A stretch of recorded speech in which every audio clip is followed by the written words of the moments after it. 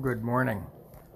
This is the Moravian Daily Text for Sunday, November 8th, 2020, and a devotional thought. The watchword for this week is Matthew 25, verse 13. Keep awake, therefore, for you know neither the day nor the hour.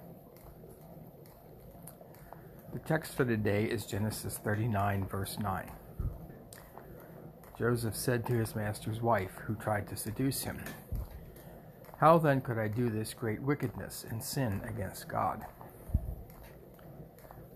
The teaching text is 2 Timothy 2, verse 1. Paul wrote to Timothy, "You then, my child, be strong in the grace that is in Christ Jesus." Let us pray. Lord, you give us grace when we need it most. We know what grace is when it comes. Help us discern giving grace to others when they need it most. We humbly pray.